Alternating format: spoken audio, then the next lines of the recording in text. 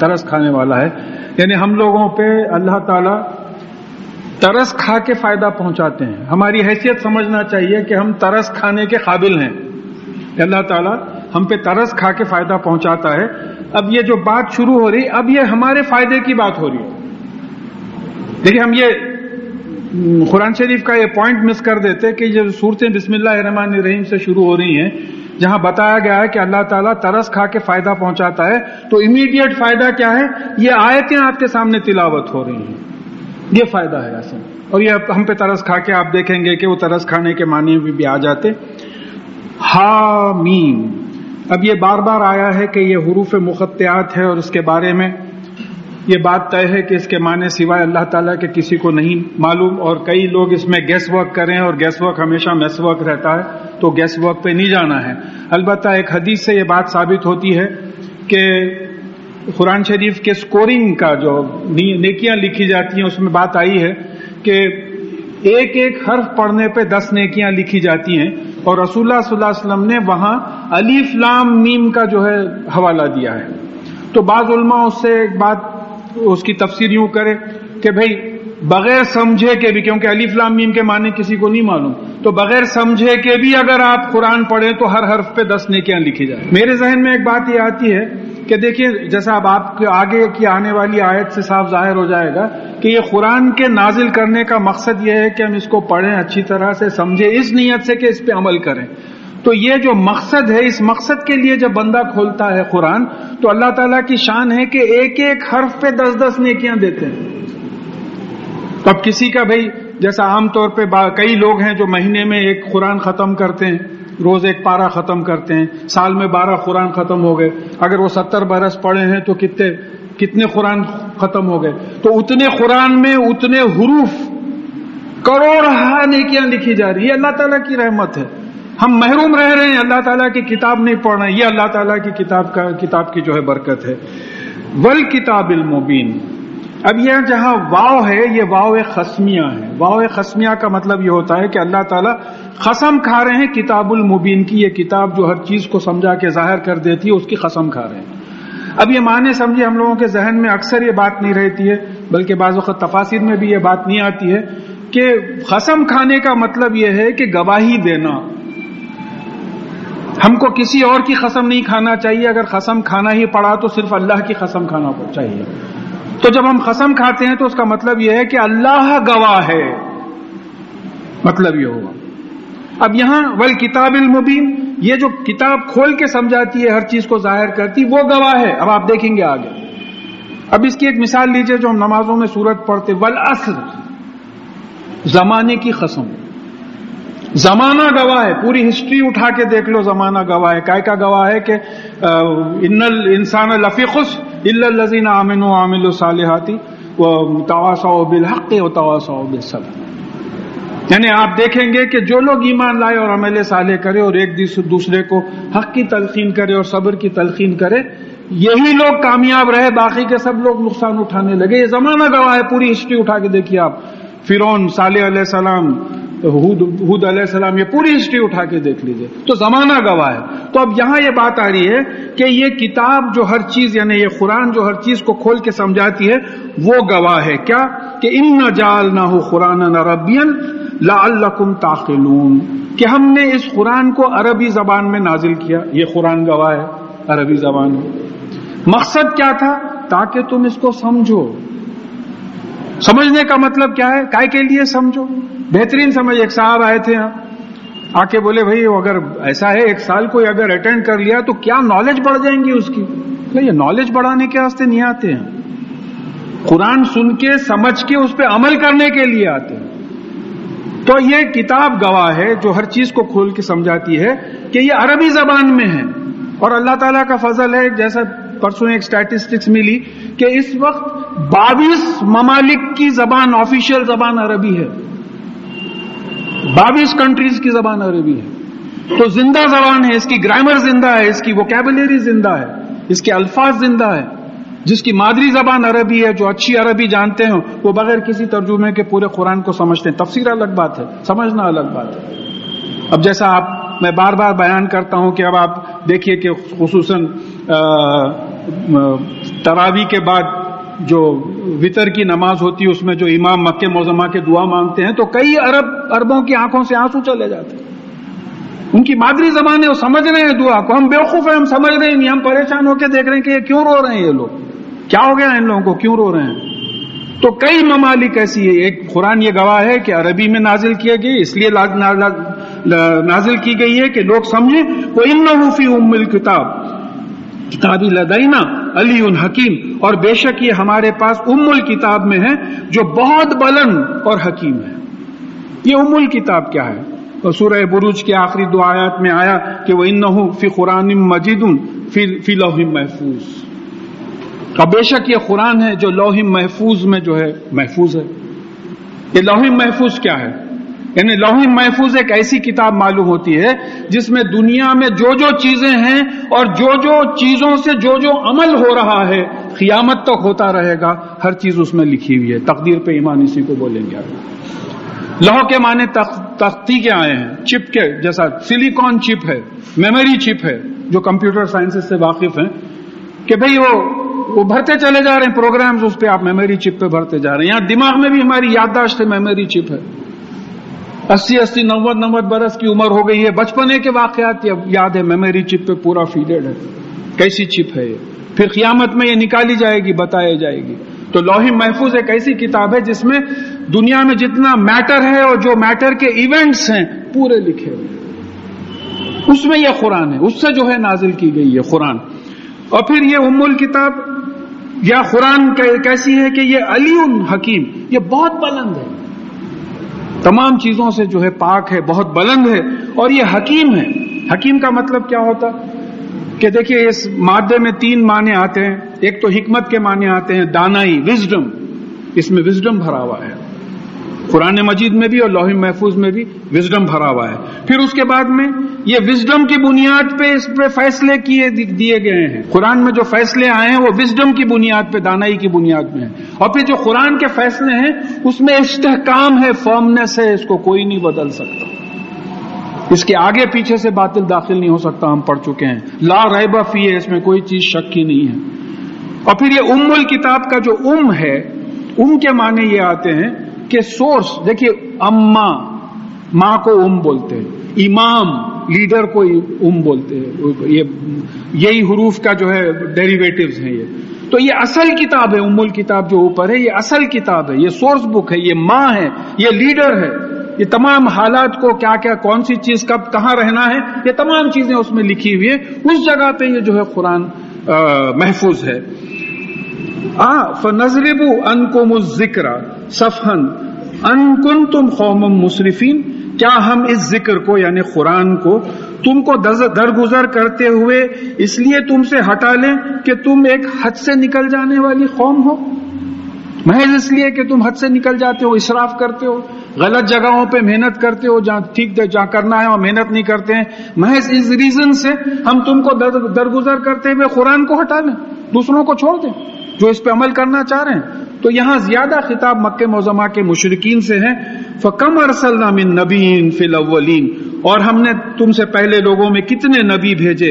وَمَا يَأْتِيهِم مِّن نَبِيٍّ إِلَّا كَانُوا بِهِ يَسْتَهْزِئُونَ, اور ان کے پاس کوئی نبی نہیں آیا لیکن وہ ان کا مذاق اڑانے لگے, مذاق کرنے لگے. تو بھئی یہ دیکھیے کیسی بات کر رہے ہیں کہ مرنے کے بعد زندہ ہوں گے, مٹی میں مل جائیں گے, ہڈیاں بوسیدہ ہو جائیں گی. کیا تماشے کی بات کر رہے ہیں, نعوذ باللہ. اس طریقے سے نبیوں کا مذاق اڑا ہے کہ بھئی حساب کتاب ہوگا, سنا کہ کون نیکی کرا ہے, کون برائی کرا ہے, جنت ہے, دوزخ ہے. اس قسم کی باتیں جو ہے یہ لوگ کر کے نبیوں کا مذاق اڑایا کرتے تھے. وَلَئِن فَأَهْلَكْنَا أَشَدَّ مِنْهُمْ بَطْشًا وَمَزِيَ مَثَلُ الْأَوَّلِينَ, تو ہم نے ان سے زیادہ پکڑنے میں ان سے زیادہ جو طاقتور قومیں تھیں ان کو ہم نے جو ہے ہلاک کر دیا, اور پہلے لوگوں کی مثال گزر چکی ہے. دیکھیے جتنے تاریخی واقعات قرآن میں آئے ہیں وہ سبق لینے کے لیے ہیں کہ آج بھی وہی اللہ ہے, آج بھی وہی قانون چل رہا ہے اللہ تعالیٰ کا. آج بھی جو ہے ہمارے گناہوں کی پکڑ ہو سکتی ہے, آج بھی اس کی سزا ہو سکتی ہے. تو یہ بات یاد رکھنا ہے کہ یہ واقعات جو پڑھ رہے ہیں نانی ماں کی کہانیاں نہیں ہیں, یہ تمام پیغمبروں کے جو واقعات ہیں اس سے سبق لینا ہے. اس سے کہ آج بھی ہم اس طریقے کی، دیکھیے اس سے پچھلے اتوار کو ایک بات آئی ہے کہ الذین آمنوا وعملوا الصالحات، جو لوگ ایمان لائے اور عمل صالح کرے ان کی دعائیں اللہ تعالیٰ قبول کرتے ہیں. تو معلوم ہوا کہ ہماری دعائیں قبول اگر نہیں ہو رہی ہیں تو اس کا مطلب یہ ہے کہ ہم وہ ڈیفینیشن میں ہی نہیں آتے. دیکھیے ایک جگہ آیا کہ مومنین کی مدد کرنا ہم پہ انکمبنٹ ہے، حق ہے، کرنا چاہیے. پھر ہماری مدد کیوں نہیں ہو رہی؟ ہر جگہ کیوں مار کھا رہے ہیں؟ ہم مومنین کے ڈیفینیشن میں ہی نہیں آ رہے. وہ شیطان کی بات آگے آ رہی ہے، اس سے بات کھل کے سمجھ میں آ جائے گی کہ ہم وہ ڈیفینیشن میں ہی نہیں آ رہے. تو بول رہے ہیں کہ جو ہے یہ پہلے لوگوں میں گزر چکی ہے، یہ مثالیں گزر چکی ہیں پیغمبروں کی اور قوموں کے جھٹلانے کی. وَلَئِن سَأَلْتَهُمْ مَنْ خَلَقَ السَّمَاوَاتِ وَالْأَرْضِ لَيَقُولُنَّ خَلْقَهُنَّ عَزِيزُ الْعَلِيمُ. اور اگر یہ جو مکے کے مشرک ہیں ان سے آپ پوچھیں کہ ان آسمانوں اور زمین کو کس نے پیدا کیا، تو وہ یقیناً کہہ اٹھیں گے کہ ان دونوں کو عزیز اور علیم نے پیدا کیا، یعنی اللہ تعالیٰ نے پیدا کیا. عزیز جس کے پاس اقتدار ہے، جیسا پولیس کمشنر ہے، کبھی بھی آ کے کسی کو گرفتار کر لے سکتا ہے. اور پھر حکیم، علیم جو علم رکھتا ہے، کوئی چیز اس سے چھپی ہوئی نہیں، سینے کے بھیدوں پہ جو ہے وہ واقف ہے، وہ علیم ہے. ہر چیز ہر جگہ جہاں بھی ہو، وہ چھپی ہو یا ظاہر ہو، اس کو جانتا ہے، اس نے پیدا کیا. اب یہاں یہ سمجھنا ہے کہ یہ لوگ اللہ کے تو قائل ہو رہے ہیں. دیکھیے مشرک اور کافر میں ہم لوگ بعض وقت کنفیوز کرتے ہیں. کافر جو ہوتا وہ سرے سے اللہ تعالیٰ کو ہی نہیں مانتا، ایتھیسٹ جس کو بولتے ہیں، یہ بعض چیزوں کو جھٹلاتا. مشرک جو ہے اللہ تعالیٰ کی ذات و صفات میں دوسروں کو شریک کرتا، مانتا تو ہے اللہ تعالیٰ کو، ہماری جیسی کیفیت ہے. مانتے ہیں اللہ تعالیٰ کو مگر اپنی بھی چلاتے ہیں.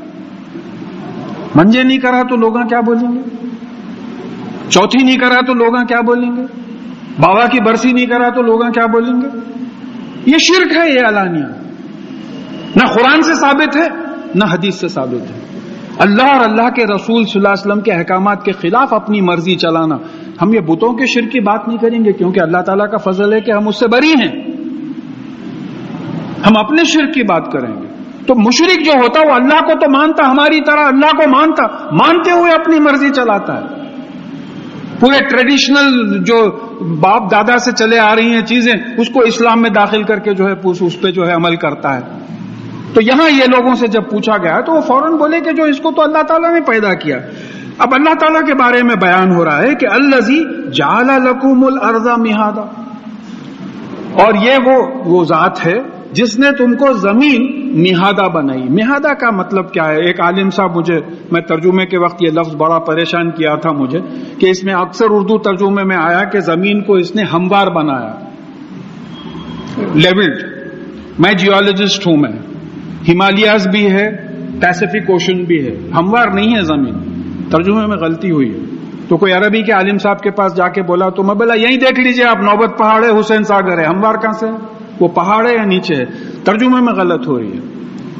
تو خیر کافی سٹنگ کے بعد، کافی زمانے کے بعد ایک بات سمجھ میں آئی کہ تمہید باندھنا انہوں نے اس سے سمجھایا کہ بھئی اب یہ صاحب مجھ سے پیسے مانگنا چاہ رہے ہیں، تو اب وہ پیسے مانگنے کے لیے انہوں تمہید باندھ رہے ہیں، یعنی اپنے سوال کے لیے حالات ہموار کر رہے ہیں، اس سینس میں ہے.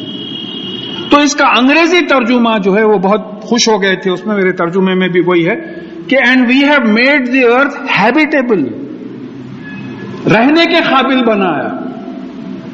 دیکھیے عیسیٰ علیہ السلام کے ساتھ بات آئی کہ وہ جھولے میں تھے جہاں سوتے تھے، سونے کے قابل جو مقام تھا وہاں انہوں نے بات کی، وہاں بھی مہادا کا لفظ آیا. تو ہم نے زمین کو، یہ کون ہے؟ اللہ تعالیٰ کون ہے جس نے زمین کو ہموار بنایا، رہنے کے قابل بنایا. رہنے کے قابل کیسا بنایا؟ ٹیمپریچر بنایا جس میں ہم رہ سکتے ہیں، ایٹماسفیئرک پریشر بنایا جس میں ہم رہ سکتے ہیں، پانی کی مقدار برسایا جس میں ہم رہ سکتے ہیں، ایٹماسفیئر کا کمپوزیشن بنایا جس میں ہم رہ سکتے ہیں، پانی اور زمین کا حصہ تقسیم ایسا کیا کہ اتنا پانی ایواپریٹ ہو کے بھاپ بن کے بارش ہونا، غذا بنایا جس میں ہے. کون بنایا ہے؟ گورنمنٹ آف آندھرا پردیش بنے یا امریکن ایڈ میں آ رہی ہے چیزیں؟ تو اللہ تعالیٰ کو پہچانو. دیکھیے یہ اجتماعات کا مقصد ہی یہ ہوتا ہے کہ دیکھیے آپ کے خالق کو، آپ کے کریٹر کو پہچان کے اس جذبے سے اس کی عبادت کیجیے. ادھر ادھر ذہن جا رہا، کھڑے ہوئے اللہ اکبر رکوع میں چلے گئے، پھر اللہ اکبر بازو دیکھ رہے ہیں، اچھا ارے انہوں بھی اٹھ گئے، چلو اٹھ گئے. یہ کیفیت نہیں ہونا. بلکہ جب آپ عبادت کے لیے جب آپ اللہ کا کلام لے کے بیٹھتے ہیں تو آپ اللہ کی بڑائی آپ میں جو ہے آتی چلے جائے کہ بھئی اللہ تعالیٰ کتنا بڑا ہے. یہ سب زمین پہ اس نے بنایا. وَجَعَلَ لَكُمْ فِيهَا سُبُلًا لَعَلَّكُمْ تَهْتَدُونَ. اور پھر اس نے زمین میں راستے بنائے تاکہ تم راستہ پاؤ، ہدایت پاؤ. ہدایت کا مطلب کیا ہے؟ راستہ حاصل کرنا. وَالَّذِي نَزَّلَ مِنَ السَّمَاءِ مَاءً بِقَدْرٍ. اور پھر وہی ہے جس نے آسمان سے پانی برسایا ایک مقدار کے ساتھ. دیکھیے ایک بات ہے، ایسا نہیں ہے کہ اندھا دھند بارش ہو رہی ہے، نہیں ہوتا ایسا. بارش ہی نہیں ہو رہی، بھول گئے ہو آندھرا پردیش میں بارش کرانا بھول گئے. نہیں، ایسا نہیں ہوتا. ان کی مرضی سے بارش ہوتی ہے اور پھر ایک مقدار سے ہوتی ہے، ایک پروگرام سے ہوتی ہے.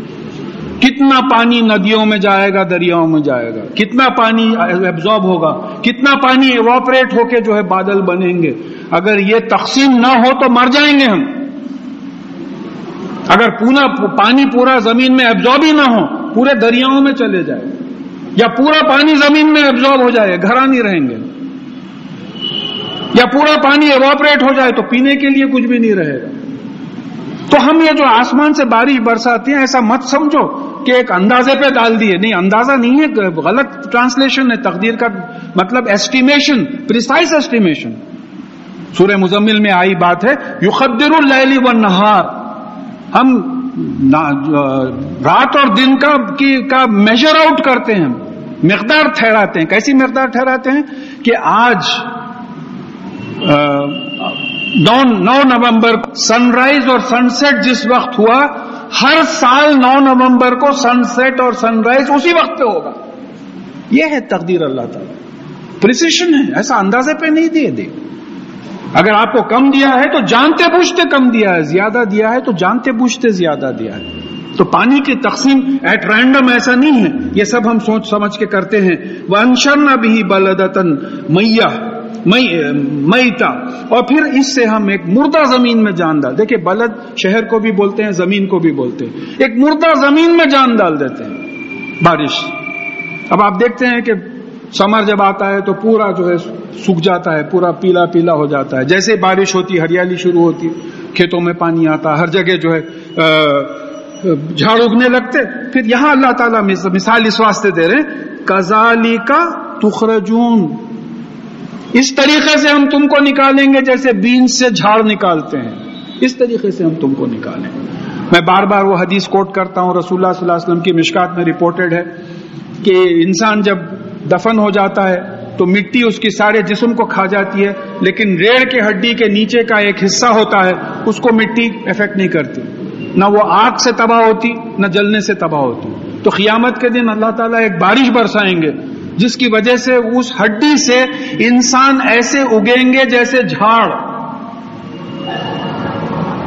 جیسا دیکھیں بیج میں پورا جینیٹک پروگرام ہے. ایک پیپل کا بیج ہے، اتنا سر کا بیج ہے، وہ بیج میں پورا اللہ تعالیٰ نے جینیٹک پروگرام دے دیا ہے کہ یہ بیج جھاڑ بنے گا، اس میں اتنے ٹہنیاں ہوں گی، اس میں اتنے پتے ہوں گے، یہ اتنا فروٹ دے گا، فگز لگیں گے اس کو، اتنے سال رہے گا. پورا لکھا ہوا ہے، تو اس طریقے سے ریڑھ کی ہڈی میں پورا لکھا ہوا ہے. پھر ایک جگہ آیا کہ ہم نفوس کو جسم سے جوڑ دیں گے، جسم بن جائے گا. پھر اس میں یہ میں جو ہوں اندر کا وہ آ جائے گا، اس میں سول جس کو بولتے ہیں، نفس جس کو بولتے ہیں، وہ آ جائے گا. تو اب یہاں سمجھو کہ اگر تم مرنے کے بعد کی زندگی پہ ایمان نہیں لاتے تو تھوڑے دن ٹھہرو، پورا سکا ہو جاتا، اس کے بعد میں بارش برستی تو دیکھو کہ بھئی بیج پھاڑ کے کیسا نکلتا. اس طریقے سے تم کو قیامت میں اٹھایا جائے گا. پھر نیند سے موت کو کمپیئر کیا. اب نیند میں جب ہم اٹھتے تو پوری یادداشت لے کے اٹھتے. سوتے وقت سوچے کہ بھئی اٹھتے ہی جو ہے وہ ذرا الارم ٹھیک کرنا ہے، الارم غلط ہو گیا، وہ صاحب کو فون کرنا ہے. رات میں سوتے وقت سوچے، جب صبح میں اٹھے تو پوری یادداشت کے ساتھ اٹھے آپ. تو مرنے کے بعد بھی جب اٹھیں گے تو پوری یادداشت کے ساتھ اٹھیں گے، اپنے اعمال نامے کے ساتھ اٹھیں گے. یادداشت کیا ہے؟ آپ کا عمل نامہ ہے جو گردنوں میں لٹکا دیا گیا. میموری چپ جس کو بولتے ہیں آپ کے بھائی کمپیوٹر میں پوری میموری ہے، وہ پوری جو آپ کرتے ہیں، جو آپ بات کرتے ہیں، جو خواب دیکھتے ہیں، جو خیال آپ کے ذہن میں آتا ہے وہ میموری پہ ریکارڈ ہوتا ہے. آپ بولتے بچپنے میں ایک خیال آیا تھا بھائی ڈاکٹر بننا بول کے، ارے نہیں بنے نا حضرت آپ، پھر خیال بھی ریکارڈڈ ہے نا میری. ایک کیا ٹھوکر کھایا تھا میں بھائی 3-4 سال کا تھا، ایسا برا ٹھوکر کھایا تھا، اب تک نشان ہے. ٹھوکر یاد ہے آپ کو؟ کہاں لکھی ہوئی ہے؟ میموری پہ لکھی ہوئی ہے. وہ میموری اگر اللہ تعالیٰ اپنے کمپیوٹر پہ چلا دیں تو کیا آپ بول سکیں گے کہ یہ میری حرکتیں نہیں ہیں؟ جیسا شادی کا ویڈیو کیسٹ ہے، 20 سال کے بعد دیکھ رہے ہیں، ارے بولے ارے دیکھو چچی جان کا انتقال ہوا، ارے نانا جان ختم ہو گئے. کیا ہے بھائی کیسٹ میں خالی دولہا دلہن رہ گئے، پورے سب ختم ہو گئے باراتیاں. تو تصویریں موجود ہیں ان کی. تو اس طریقے سے میموری قیامت کے دن آئے گی، تم کو اٹھایا جائے گا. والذی خلق الازواج کلھا، اور اس طریقے سے اللہ تعالیٰ نے ہر چیز کے جوڑے بنائے. یہ 3-4 جگہ مقاموں پہ جو ہے قرآن شریف میں جوڑوں کی بات آئی ہے. یہاں یہ بات سمجھنا ہے کہ اللہ تعالیٰ کی واحد ذات ہے، ایک ہی ذات ہے جو ایک ہے. قل اللہ احد الہکم الہ واحد. مخلوق میں جو ہے جوڑے ہیں، لم ولم یکن لہ کفوا احد، ویسا کوئی ہے ہی نہیں، وہ اکیلا ہے جو اکیلا ہے. باقی کی اس کی جو مخلوق ہے اس میں سب جوڑے ہیں. اب آپ گن لیتے بیٹھے، رات دن، غم خوشی، مرد عورت، نیگیٹو پازیٹو، سن باپ، رات تمام گن لیتے بیٹھے. پوری مخلوق میں جو ہے اللہ تعالیٰ نے جوڑے بنائے. سورہ یاسین میں بھی اس کا ذکر آیا ہے اور سورہ زاریات میں بھی آیا ہے. وَجَعَلَ لَكُم مِّنَ الْفُلْكِ وَالْأَنَامِ مَا تَرْكَبُونَ، اور پھر تمہارے لیے کشتیوں میں سے اور تمہارے جو گھاس کھانے والے جانور میں سے بھی ایسے جانور بنائے جن پہ تم سواری کرتے ہو. کشتی میں سواری کرتے. اس سے پہلے بھی بات آئی کہ بھئی لوہا پانی میں تیر رہا ہے، کیا قانون بنا ہے؟ اب نوح علیہ السلام جب کشتی بنا رہے تھے، لکڑیوں کے پلانکس کی کشتی بنا رہے تھے، تو ان کی قوم کبھی کشتی نہیں دیکھی تھی. مجھے ایسا معلوم ہوتا ہے کہ وہ پہلا انوینشن تھا جو اللہ تعالیٰ کی وحی کے مطابق ہوا. اور اس سے ایک بات ثابت ہوتی ہے کہ بعد کے تمام انوینشنز اللہ تعالیٰ کی ہدایت کے بنا پہ ہیں، کیونکہ اللہ تعالیٰ ہی علم دیتے ہیں. وَلَا يُحِيطُونَ مِنْ عِلْمِهِ إِلَّا بِمَا شَاءَ. ہم جتنا چاہتے ہیں اتنا ہی علم لوگوں کو ملتا ہے، اس سے بڑھ کے نہیں ملتا ہے. تو یہاں یہ بات یاد رکھنا ہے کہ یہ ایک قانون کے طور پہ بنایا گیا. آپ بھی گھر جائیے، ایک کٹورا لیجئے، بکٹ میں پانی میں وہ کٹورا ڈالیے، آپ نہیں ڈوبتا، ہو تیرتے رہتا، لوہے کا کٹورا تیرتے رہتا. کیونکہ ایک اصول اللہ تعالیٰ بنائے کہ وہ یعنی جو کٹورے کی وجہ سے جتنا پانی ڈسٹرب ہوا، وہاں سے ڈسپلیس ہوا، وہ پانی کے وزن سے زیادہ آپ ڈالیں گے تو کٹورا ڈوبے گا، اس سے کم ڈالیں گے تو کٹورا نہیں ڈوبے گا. تو لہٰذا جب آپ کو معلوم ہوتا ہے کہ گوداوری میں ایک کشتی ڈوب گئی، ایسا ہوا، تو ہوتا ہے اوور لوڈیڈ ہو جاتی ہے وہ کشتی جو 5 آدمی کو بٹھا سکتی ہے، اس میں اگر آپ 6 کو بھی بٹھائے تو ڈوب جائے. تو یہ اصول کس نے بنایا؟ آرکیمیڈیز اس کو ڈسکور کیا، اس کو فزکس میں پرنسپل آف آرکیمیڈیز بولتے ہیں. لیکن یہ اصول کس نے بنایا؟ یہ اللہ تعالیٰ کا قانون ہے، ورنہ لوہا جو ہے پانی پہ نہیں تیر سکتا تھا. پھر یہ جانوروں کو آپ کے قبضے میں کس نے دیا؟ ارے اتنا بڑا ہاتھی ہے، بیٹھ کے جا رہا چھوٹا سر کا بچہ اس کو. اونٹ ہے، اتنا بڑا جانور ہے، جدھر موڑ رہے ہیں موڑ لے رہا. گھوڑوں کو بھگا رہے ہیں آپ جس طریقے سے، ٹانگوں میں لگا کے، بگیوں میں لگا کے. تو یہ ان جانوروں کو کس نے ٹرین کیا ہے کہ آپ کے قبضے میں آ جائیں؟ تو یہاں بات آ رہی ہے کہ لِتَسْتَوُوا عَلَى ظُهُورِهِ ثُمَّ تَذْكُرُوا نِعْمَةَ رَبِّكُمْ إِذَا اسْتَوَيْتُمْ عَلَيْهِ، تاکہ تم ان کی پیٹھوں پہ سواری کرو. دیکھیے تستو، استوا، سواؤن بیلنس کے معنی میں آتا. کیا بیوٹیفل لفظ ہے کہ جانور کی پیٹھ پہ جو جن کو اندازہ ہے گھوڑے پہ سواری کرنے کا ہے کہ آپ کسی جانور کی پیٹھ کے اوپر بیٹھنے کے بعد آپ کو بیلنس کرنا پڑتا، تو وہ بیلنس کا لفظ آیا یہاں. یہ جو لی تستو جو ہے، so that you in balance on their backs. کشتی کا بھی جن کو ایکسپیرینس ہے، کشتی ہلتے رہتی، اس میں بیلنس کرنا پڑتا آپ کو. تھوڑے دیر کے بعد جا کے آپ جو ہے بیلنس کرتے. یہ ہے قرآن، ایک ایک لفظ جو ہے نپا تلا. تو جب تم جو ہے ان کے پیٹوں پہ سوار ہو اور اپنے آپ کو بیلنس کرو، تو پھر تمہارے پالنے والے، جب تم اس پہ بیلنس کرو تو تمہارے پالنے والے اللہ کا تم ذکر کرو، یعنی اللہ تعالیٰ کو ذہن میں رکھو کہ یہ اللہ تعالیٰ ہی نے ہمارے قبضے میں دیا ہے. وَتَخُلُ، اور پھر بیٹھنے کے بعد یہ اللہ تعالیٰ کے شکر ادا کرنے میں یہ دعا کرو. یہ مسنون دعا ہے اور سواری پہ بیٹھتے وقت یہ دعا ہم کو کرنا چاہیے. کسی بھی سواری پہ، اسکوٹر ہو، بس ہو، کار ہو، کسی میں بھی جب بیٹھیں گے، ہوائی جہاز ہو. سبحان الذی سخر لنا ھذا وما كنا له مقرنین وانا الی ربنا لمنقلبون. اور پاک ہے وہ ذات جس نے ان چیزوں کو ہمارے لیے مسخر کر دیا، ہمارے قبضے میں دے دیا، ہماری سروس میں دے دیا. ہم جدھر چاہتے ہیں لے کے چلے جاتے ہیں، گھوڑوں کو، بیلوں کو، اور یہ ہاتھیوں کو، اونٹوں کو، جدھر چاہے لے کے ہمارے قبضے میں ہماری خدمت کے لیے لگا دیا. اور ہم ان کو اپنے قبضے میں کرنے کی طاقت نہیں رکھتے تھے. ہم نہیں رکھتے تھے طاقت کہ اگر اللہ تعالیٰ نہیں دیتا، آپ گھوڑے کے قریب آئے، انہیں ایک لات مار دیا، کیا کر لیتے؟ یا آپ کو مندی سے ایک مار دیا، آپ کیا کر لیتے؟ آپ کو لگام لگانے جا رہے، ہاتھ کاٹ دیا، کیا کر لیتے؟ تو ان کو کس نے مسخر کیا؟ دیکھیے، ہر چیز میں اللہ تعالیٰ کی قدرت پہ غور کرنے کی دعوت ہے قرآن. یہ تمام چیزوں پہ اندھے بہرے بن کے مت گرو، بلکہ یہ تمام چیزوں پہ ناشتہ کر رہے ہیں، کھانا کھا رہے ہیں. اب وہ تعریف کر رہے ہیں، کیا نہاری تھی صاحب، کیا نہاری تھی. ارے نہاری بنانے والی کی تعریف کر دیے، لیکن وہ بکرا جس نے بنایا، وہ مسالے جس نے بنائے، اس کی تو تعریف کرو. کیا گوشت بنایا ہے، واہ واہ، کیا بہترین گوشت. پھر ہر گوشت میں مزہ الگ رکھ دیا. بکری کا گوشت الگ، گائے کا گوشت الگ، مرغ کا گوشت الگ، پرندوں کا گوشت الگ. یہ کس نے رکھا ہے؟ قصاب نے رکھا ہے. کیا بات. تو یہاں یہ دعوت اس بات کی ہے کہ تم چیزیں جو دیکھ رہے ہیں ان تمام میں ذرا اور ڈیپتھ سے گہری نظر ڈالو اور اللہ تعالیٰ کی بڑائی اور قدرت کا اندازہ کرو. اور پھر اس میں دوسری حصے میں بات آ رہی ہے کہ اور ہم جو ہے اسی کی طرف پلٹائے جانے والے. ساری تعریف اس ذات کے لیے، اللہ کے لیے، جس نے یہ سواریوں کو ہمارے قبضے میں دے دیا. ہم اس کے لائق نہیں تھے کہ ہم اس کو اپنے قبضے میں لاتے تھے، اور بے شک ہم اپنے پالنے والے اللہ تعالیٰ کی طرف پلٹائے جائیں گے. تو یہاں قیامت کے سفر کو بھی یاد کر لو. سواری کرتے وقت پل صراط کو یاد کر لو. وہاں سے گزرنا ہے، ہر ایک کو گزرنا ہے. جو مومن ہوں گے وہ تو ایسے گزریں گے کہ گزرنے کے بعد پوچھیں گے کہ بھئی پل صراط کے بارے میں سنتے تھے تو معلوم ہوگا کہ نہیں، آپ گزر چکے.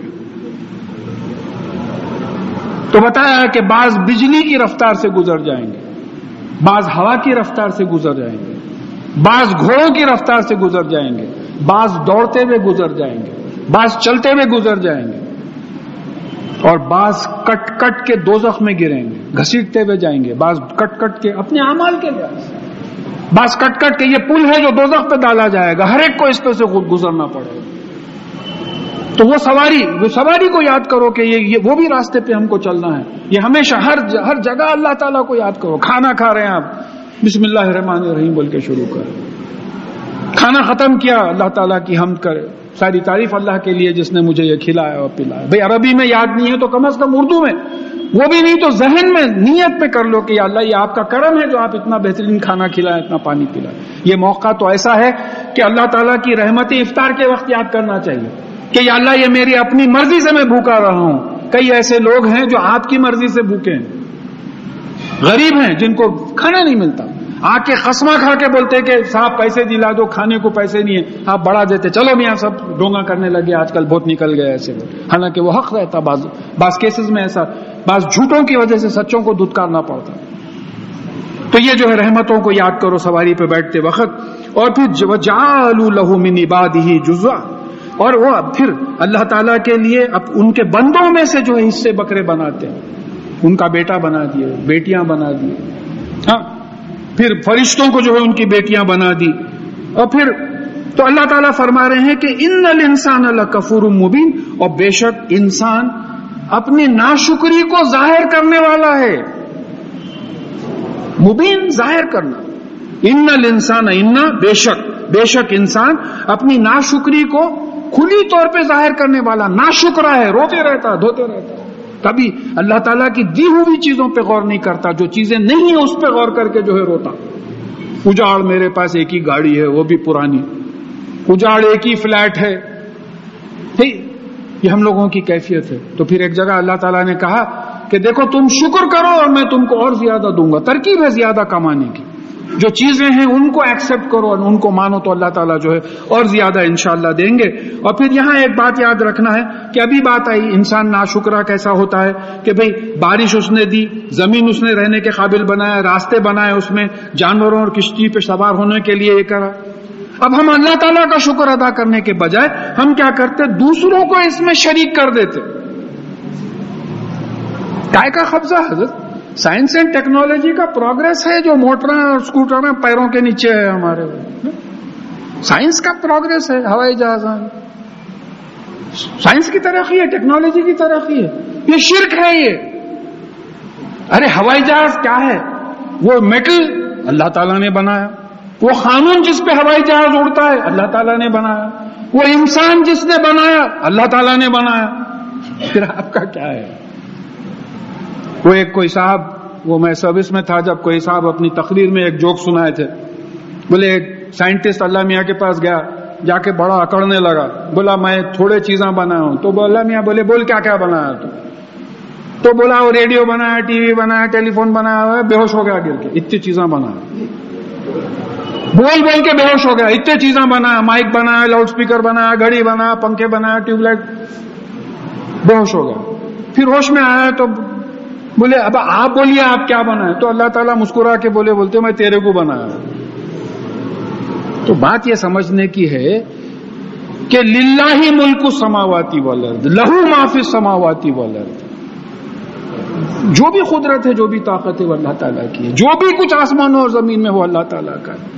یہ پورا بتایا نا کہ بھئی نوح علیہ السلام کی کشتی کی بات سے جو ہے ایک اشارہ دیا گیا ہے کہ جیسا ہم نے وحی کے مطابق جو ہے نوح علیہ السلام کو کشتی بنانے کا علم دیے تھے, اس طریقے سے یہ پورے جو انوینشنز ہیں یہ پورے ہماری وحی کے مطابق ہیں. دیکھیے 67% سے زیادہ discoveries chance discoveries, radioactivity, یعنی ریڈیو ایکٹیو میٹیریل ایک فوٹوگرافک پلیٹ میں وہ میڈم کیوری جو ہے کہیں بھول کے رکھ دی, دوسرے دن آ کے دیکھے تو کیا ہے فوٹوگراف کے ویسا ڈیولپ ہو گیا. ارے معلوم ہوا ہے ریڈیو ایکٹیویٹی. اب اس سے کیا کیا نہیں ڈیولپمنٹ ہو گیا سائنس میں, سائنس کا نقشہ بدل گیا اس میں. تو یہاں یہ بات یاد رکھنا ہے کہ ہم دوسروں کا, ہماری دولت, ہماری ترقی, ہمارے علم پہ جو ہے وہ نہیں کرنا, شرک نہیں کرنا, اللہ تعالیٰ کو جو ہے مان لینا کہ اسی کی دین ہے. تو پھر اللہ تعالیٰ سوال کر رہے ہیں, یہ شرک کرنے والوں سے سوال کر رہے ہیں, امت تخذ مما یخلق بناتی واسفاکم بالبنین, اور کیا ہم نے جو پیدا کیا ہے اس میں سے اپنے لیے بیٹیاں سلیکٹ کی ہیں اور تمہارے لیے بیٹے. اب ایک ایک کانسیپٹ ہے. بھئی کوئی اللہ تعالیٰ کو امیجن کرا کر کے بولا کہ بھئی وہ ہر طرف دیکھتے ہیں, کئی منڈیاں بنا دیا, کئی آنکھیں بنایا, کئی کانا بنا دیا. تو ایک صاحب اپنے ایک شعر میں بڑا اچھا بولے, پرسوں کوئی قوالی میں سننے میں آیا ہو, بڑا اچھا شعر تھا کہ اللہ تعالیٰ کی ذات کو سمجھو, محسوس کرو دل سے, دماغ سے سوچو مت. اللہ تعالیٰ کی ذات کو دل سے محسوس کرو, دماغ سے سوچو مت, کیونکہ تم اللہ تعالیٰ کی ذات کو امیجن ہی نہیں کر سکتے. اللہ تعالیٰ کو اس کے صفات سے پہچانو, رحمان ہے, رحیم ہے, غفور ہے, قہار ہے, کریم ہے, یہ تمام جو ہے صفات جو ہیں اللہ تعالیٰ کی جو کوالٹیز ہیں, ایٹریبیوٹس ہیں, ان سے پہچانو. تم اللہ تعالیٰ کی ذات کو اگر امیجن کرنے بیٹھو گے کہ اللہ تعالیٰ کیسا ہے. بھئی ایک جگہ میں خود کسی سائنس کا ٹاک تھا تو ایک مثال دیا تھا میں کہ بھئی اب جیسا ایک ہال میں کئی کرسیاں ہیں, وہ تمام کرسیاں مل کے سوچے کہ بھئی ہمارا بنانے والا کیسا ہوئے گا, تو ان کرسیوں کے ذہن میں ایک بڑی کرسی کے سوائے اور کچھ نہیں آ سکتا. ہم لوگ یہی بولیں گے کوئی ایک بہت بڑی کرسی ہوئیں گی, بھئی وہی ہم کو بنائی ہوئی, تو اس سے بڑھ کے نہیں آتا. اسی طریقے سے انسان اگر اپنے بنانے والے کے بارے میں سوچے گا تو وہ انسان ہی آئے گا ایک بڑا ذہن میں, اس سے بڑھ کے کچھ نہیں آ سکے گا. تو اسی لیے اللہ تعالیٰ کی ذات کو مان لو. اب یہ جو ہے یہ حماقت کرتے تھے کہ اپنے لیے بیٹے چن لیتے تھے, اور اللہ تعالیٰ کے لیے جو ہے فرشتوں کو اللہ تعالیٰ کی بیٹیاں بناتے تھے, بولتے تھے وَإِذَا بُشِّرَ أَحَدُهُمْ بِمَا ضَرَبَ لِلرَّحْمَنِ مَثَلًا ظَلَّ وَجْهُهُ مُسْوَدًا وَهُوَ كَظِيمٌ. اور جب یہ جو اللہ تعالیٰ کے لیے جو بیٹیوں کی مثال دیتے ہیں, ان کے گھر میں اگر بیٹی پیدا ہوتی ہے تو ان کا چہرہ غم سے کالا ہو جاتا ہے, ان کا چہرہ جو ہے غم سے کالا ہو جاتا ہے, اور وہ یعنی غم کو یعنی گلا گھٹنے لگتا ان کو غم سے. آج بھی ایسی کیفیت ہے. بیٹی ہوئی یہ کیفیت ہے. بھئی اب یہ جو الٹرا ساؤنڈ نکلا ہے فوراً دیکھے بیٹی ہے حمل گروا دیے. کیا ہے یہ؟ کیا ہو رہا ہے؟ تو یہاں ہمارے پاس جو اس کا کانسیپٹ ہے، رسول اللہ صلی اللہ علیہ وسلم نے کہا کہ جس نے 2 بیٹیوں کی پرورش کی قیامت میں وہ اور میں ایسے ہوں گے. اب کیا یہ ہے بیٹی کی برکت. ہاں ارے بعض گھروں میں ہم اپنے گھروں میں دیکھے ہیں بیٹوں کا کھانا الگ رہتا، بیٹیوں کا کھانا الگ رہتا. پرائے گھر میں جانے والی ہیں کہتے ابھی سے ٹرین کر رہے ہیں بھوکے مار کے. بیٹے کو ایک شامی دے رہے ہیں، بیٹی کو شامی نہیں مل رہی. نہیں بچیاں نہیں کھانا بھائی. کیا ہے تماشا؟ کہاں لکھا ہوا ہے؟ ارے بیٹی تو ایسی برکت ہے کہ 2 کی تربیت کرو گے تو جنت میں جاؤ گے تم. ایسی مخلوق اللہ تعالیٰ نے بعض لوگوں کو دی ہے اور کرم فرمایا ہے ان کے اوپر. اور آپ ان کے ساتھ رسول اللہ صلی اللہ علیہ وسلم کے ساتھ جو بیٹے تھے ان کا انتقال ہو گیا، بیٹیاں ہی بچی تھی آپ کی زندگی میں. تو سوچ کے دیکھیے آپ، ہمارے پاس جو ہے یہ کانسیپٹ بالکل نہیں ہے. اور تو پھر اللہ تعالیٰ فرما رہے ہیں کہ اچھا دوسری جگہ بات آئی ہے سورہ نحل میں کہ جن کی بیٹیاں ہوتی ہیں وہ زمانے میں ماحول ایسا تھا کہ چھپاتا پھرتا تھا، منہ چھپاتا تھا بیٹی ہوئی بول کے، تو سوچتا تھا کہ اس کو رکھوں یا دفن کر دوں، اس کو زندہ رکھوں یا دفن کر دوں. یعنی بیٹی جو ہے اتنی بری بات سمجھی جاتی تھی. ہمارے پاس نہیں ہے ایسا. ہمارے پاس تو بیٹی بیٹوں سے زیادہ مبارک سمجھی جاتی ہے. یہ بات ہمارے ذہن میں بیٹھنا ہے. ارے ماں بھی تو بیٹی ہے، بہن بھی تو بیٹی ہے. ارے بیٹیاں نہیں رہیں گے تو پھر نسل کیسا چلے گی؟ عورتیں نہیں رہیں گی تو نسل کیسا چلے گی؟ سوچنے کی بات ہے. تو یہ جو ہے غلط مشرکوں کا جو ہے طریقہ تھا. اور پھر اللہ تعالیٰ فرما رہے ہیں کہ میرے لیے تم جو بیٹیوں کو الاٹ کر رہے ہو، اوامن یونشؤ فی الحلیتی وہو فی الخصام غیر مبین، یعنی ایسی لڑکیاں جو زیوروں میں پلی ہیں، نزاکت میں پلی ہیں، اور جب وہ بات کرتی ہیں تو جھگڑے میں کھل کے سامنے بھی نہیں آ سکتی. پردے کے پیچھے سے تو آپ سے جھگڑا نہیں کر سکے گی. مرد کی بات الگ ہوتی ہے. یعنی آپ مرد کو سپیریئر سمجھتے ہیں، اپنے آپ کو الاٹ کر لیتے ہیں. بیٹی ہوتی ہے تو دفن کر دینے کی سوچتے ہیں، اور اللہ تعالیٰ کے نام پہ جو ہے بیٹیاں لگا دیتے ہیں کہ جو ہے فرشتے بیٹیاں ہیں اللہ تعالیٰ کی، بلکہ اس قسم کی بات کرتے ہیں. تو یہاں اللہ تعالیٰ جو ہے اس کو بات سمجھا رہے ہیں. وَجَعَلُوا الْمَلَائِكَةَ الَّذِينَ هُمْ عِبَادُ الرَّحْمَنِ إِنَاثًا، اور پھر وہ ملائک کو جو اللہ تعالیٰ کے رحمان کے جو فائدہ پہنچانے والے اللہ تعالیٰ ہیں، ان کے جو غلام ہیں ان کو مؤنث بناتے ہیں. یعنی یہ جو مشرک تھے فرشتوں کو مؤنث بولتے، کائے کے واسطے ملائکتی ورڈ مؤنث ہے. دیکھیے میز بڑا ہے، بات اچھا سمجھیے، میز بڑا ہے، کرسی چھوٹی ہے. میز مرد ہے، کرسی عورت ہے. سیکس سے اس کا کوئی تعلق ہی نہیں ہے، یہ زبان کا ہے. خلقکم من نفس واحدہ، نفس مؤنث ہے، تو آدم علیہ السلام نعوذ باللہ مؤنث ہو گئے. وہ ورڈ نفس جو ہے وہ مؤنث ہے. تو یہ لوگ فرشتوں کو جو عباد الرحمان ہیں، دیکھیے بات یاد رکھیے، عباد الرحمان کون؟ عبد کون؟ غلام. فرشتے اللہ تعالیٰ کے غلام ہیں، اللہ تعالیٰ کے احکامات کو جو ہے نافذ کرتے ہیں فرشتے. لہذا ان فرشتوں کو اللہ تعالیٰ نے آدم علیہ السلام کے سامنے جھکایا، اپنے غلاموں کو جھکایا کہ تم ان کے قبضے میں آ جاؤ. انرجیز کے جو چیفز تھے، میری جو سمجھ میں آتا کہ جو ہے انرجیز کو سامنے جھکایا. اس کی وجہ سے آج ہم کو پورا کنٹرول ہے، الیکٹرسٹی پہ، ساؤنڈ پہ، میگنیٹزم پہ، میکینیکل انرجیز پہ یہ کنٹرول ہے. اگر اللہ تعالیٰ یہ انرجی سلب کر لے، فرشتوں کو بولے واپس ہو جاؤ میاں، تو کیا ہوگا؟ امریکہ میں، کینیڈا میں، گریٹ برٹن میں، فرانس میں، اٹلی میں، اور پرسوں مہاراشٹرا میں پاور بریک ڈاؤن ہو گیا، تماشا ہو گیا. وہ گریڈز پورے ختم ہو گئے. اب ایک دوسرے کو بلیم کر رہے ہیں. میں یہ سمجھ رہا ہوں کہ یہ سائنس اور ٹیکنالوجی کے دور کے معجزے ہیں. یہ اگر ہم الیکٹریسٹی سلب کر لیں تو مر جاؤ گے تم لوگ، کیا سمجھ رہے ہو؟ اگر ہم الیکٹرک پاور خالی سلب کر لیں تو ملٹی سٹوریڈ فلیٹس میں پانی نہیں چڑھ سکے گا. پمپ سے جو پانی چڑھاتے ہو وہ پانی نہیں چڑھ سکے, ٹرینز نہیں چل سکیں گے, ایروپلین کے سگنلز نہیں مل سکیں گے آپ کو ایئرپورٹس پہ, ریلوے کے سگنلز نہیں مل سکیں گے, لائف ناممکن ہو جائے گی. یہ تو اللہ تعالیٰ کا کرم ہے کہ ان انرجیز کو جو ہے تمہارے سامنے جھکا دیا کہ تمہاری خدمت کریں, اس کے لیے لگا دیا. یہ اللہ تعالیٰ کے غلام ہیں عباد الرحمان. شہیدو خلقکم, کیا ان لوگوں نے, یہ مشرکوں نے, یہ جو کہتے ہیں کہ فرشتے نعوذ باللہ مؤنث ہیں, لڑکیاں ہیں, بچیاں ہیں, تو کیا یہ ان کے پیدائش کے وقت یہ گواہ تھے, موجود تھے وہاں؟ ایسا جو بول رہے ہیں ستکتب شہادتہم ویسألون, تو ان کی شہادتیں لکھ لی جائیں گی اور ان سے پوچھا جائے گا. دیکھیں اس لیے بولتے بات سمجھ کے کرو. ایک حدیث میں بات آئی ہے کہ ایک آدمی ایک بات کرتا ہے, اس کو بڑی معمولی سمجھتا ہے, لیکن اللہ تعالیٰ کے پاس وہ بڑی بات ہوتی ہے, نیکیوں میں لکھی جاتی ہے.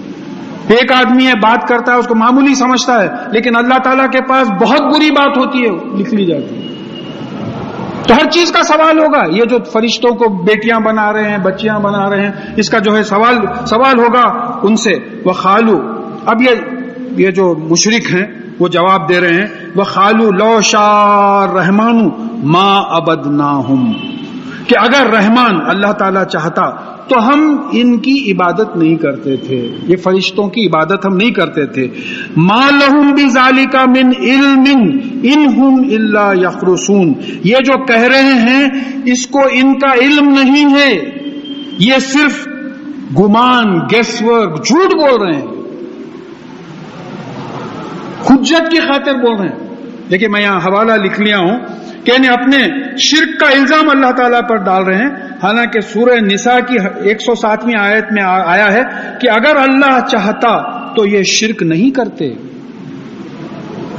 قرآن کی آیت ہے, اگر اللہ چاہتا تو یہ شرک نہیں کرتے. یضل من یشاء ویہدی من یشاء, جس کو چاہتا ہے ہدایت دیتا ہے, جس کو چاہتا ہے گمراہ چھوڑتا ہے. مگر یہ علم کے بنا پہ نہیں بول رہے ہیں, وہاں بتایا جا رہا ہے ما لہم بذالک من علم, ان کو اس بات کا علم ہی نہیں ہے, یہ گیس ورک پہ جھوٹ بول رہے ہیں, حجت کی خاطر بول رہے ہیں.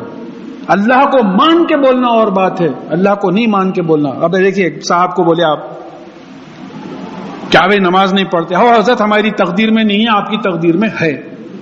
بات صحیح ہے, بات 100% صحیح ہے, مگر آپ تقدیر پہ ایمان لا کے نہیں بول رہے ہیں, آپ حجت کی خاطر بول رہے ہیں. قرآن کا مزاج سمجھیے آپ, وہی بات بول رہے ہیں حجت کی خاطر, میری انا بتانے کے لیے میں بول رہا ہوں, اللہ کی مرضی مان کے نہیں بول رہا ہوں. جس کو توفیق دیا پڑھ رہے ہیں, جس کو نہیں دیا توفیق نہیں پڑھ رہے. اب کیا کر سکتے ہیں, مجبور ہیں, کچھ نہیں کر سکتے. ان اللہ علی کل شیء قدیر, ہر چیز پہ اس کو قدرت ہے, جو چاہے کر سکتا ہے. پھر کہا کہ ہم آتیناہم کتابا من قبلہ فہم بہ مستمسکون, کیا ہم نے اس سے پہلے ان کو کوئی کتاب دی ہے جس کو وہ مضبوطی سے پکڑے ہوئے ہیں. بل, یعنی اب یہ کتاب میں بھی لکھا ہوا نہیں ہے, شرک ورک کا جو ہے کتاب میں بھی نہیں ہے. اب ان لوگ جو بات ہے بل خالو نہیں, حقیقت یہ ہے کہ یہ کہتے ہیں انا وجدنا آباءنا علی امۃ وانا علی آثارہم مہتدون. یہ کہتے ہیں کہ نہیں, حقیقت یہ ہے کہ بے شک اپنے باپ دادا کو ہم نے اس طریقے پہ پایا اور ہم انہی کے نقش قدم کے اوپر جو ہے چل رہے ہیں اور ہدایت حاصل کر رہے ہیں. یعنی ہمارے پاس بھی وہی ہے. کئی ہمارے پاس فنکشنز ہوتے ہیں, بولے تو بعض لوگ برا ماننے لگتے. مثال کی خاطر بولنا پڑتا, معافی چاہتا ہوں میں, 11ویں کر رہے ہیں, کوئی بولے صاحب یہ قرآن اور حدیث سے ثابت نہیں ہے, بابا جان بیوقوف تھے, دادا جان بیوقوف تھے, ایسی بات کر رہے ہیں آپ. بھائیات قسم کے آج کل جماعتیں نکل کے کیا کیا کی سمجھا دے رہے ہیں, بولے چلو ہو گیا, جھٹک کے رہ گئے. تو یہ باپ دادا کرتے تھے, اس کو فالو کر رہے ہیں آپ. کیا حضرت عید کے دن بھی شیروانی نہیں پہنیں گے؟ وہ شاہ سعود بھی بیچارے شیروانی نہیں پہنتے عید کے دن. مکہ معظمہ مدینہ منورہ کا اپنے کو جو رکھوال باندھتے ہیں, ان کا لباس الگ ہے. تو کیا وہ شیروانی جو باپ دادا پہنتے تھے, شیروانی ہماری بات ہو گئی, اردو ہی ہماری زبان ہوگی. ہماری زبان تو عربی ہے صاحب, ہماری زبان عربی ہے, یہ بدقسمتی ہے ہماری. جتنی کوشش ہم دوسری زبانوں کے لیے کر رہے ہیں، وہ کوشش اگر قرآن کی زبان کے لیے کرتے تو ہو سکتا جنت کے راستے پہ چلے جاتے تھے. تو یہاں یہ لوگوں کی حجت یہ تھی کہ نہیں، ہم نے اپنے باپ دادا کو اس طریقے پہ پایا ہے، لہٰذا ہم ان کے نقش قدم پر چل کے جو ہدایت حاصل کر رہے ہیں. وہ کذالک ما ارسلنا من قبلک فی القریۃ من نذیر الا قال مترفوها انا وجدنا آباءنا علی امۃ وانا علی آثارہم مقتدون. اور ہم نے ان سے آپ سے پہلے کسی نبی کو نہیں بھیجا، کسی گاؤں میں نہیں بھیجا چوکنا کرنے والے، وارن کرنے والے کو، سوائے اس کے کہ وہ شہر کے جو کھاتے پیتے خوشحال لوگ تھے وہ یہی کہتے تھے کہ ہم نے اپنے باپ دادا کو اسی طریقے پہ پایا اور لہٰذا ہم ان کے نقش قدم کی پیروی کر رہے ہیں. اب یہ انڈر لائن کرنے کا جو لفظ ہے مترفوہا، وہاں کے کھاتے پیتے لوگ. ایک غریب کے پاس پہلی کرنے کی پیسے نہیں ہے تو 11ویں کہاں سے کریں گے؟ پہلی کو پیسے نہیں ملتے اس کو. تو یہ جو فنکشنز کرتے ہیں یہ عام طور پہ وہاں کے کھاتے پیتے لوگ کرتے ہیں. دولت میں برکت ہونا، حضرت وہ 1 سال نہیں کرے تو دیکھے کیا کیا پریشانیاں ہیں. نہیں، وہ آپ کے آزمائش کے واسطے. میں گزر چکا ہوں اس سے، بہت سختی سے میں اپنی زندگی میں ان چیزوں کو چھوڑا ہوں. اللہ کا فضل ہے، آپ کے سامنے بیٹھے ہیں، اچھے کھاتے پیتے ہیں، مزے میں، کوئی پرابلم نہیں ہو. ذرا شیطان بیچ میں وسوسے ڈالا کہ بھئی یہ کیسا ہوگا، چلے آ رہا ہے، فیملی کا ٹریڈیشن ہے، اس کو چھوڑے تو کیسا ہوگا. جب بات سمجھ میں آئی، نہیں، سوال ہی نہیں پیدا. جب قرآن میں نہیں ہے، حدیث میں نہیں ہے، تو پھر وہ دین میں نہیں ہے، اس کا دین سے تعلق ہی نہیں ہے کوئی. تو بولے یہ جو لوگ کھاتے پیتے ہیں شہر کے، وہ لوگ ایسا کرتے ہیں. تو یہ ہر نبی کے ساتھ جو ہے ان کے جہاں پیغام پہنچایا گیا وہاں یہ معاملہ ہوا. اور وہ نبیوں نے کہا خالا اولو جیتکم باحد مما وجدتم علیہ آباؤکم.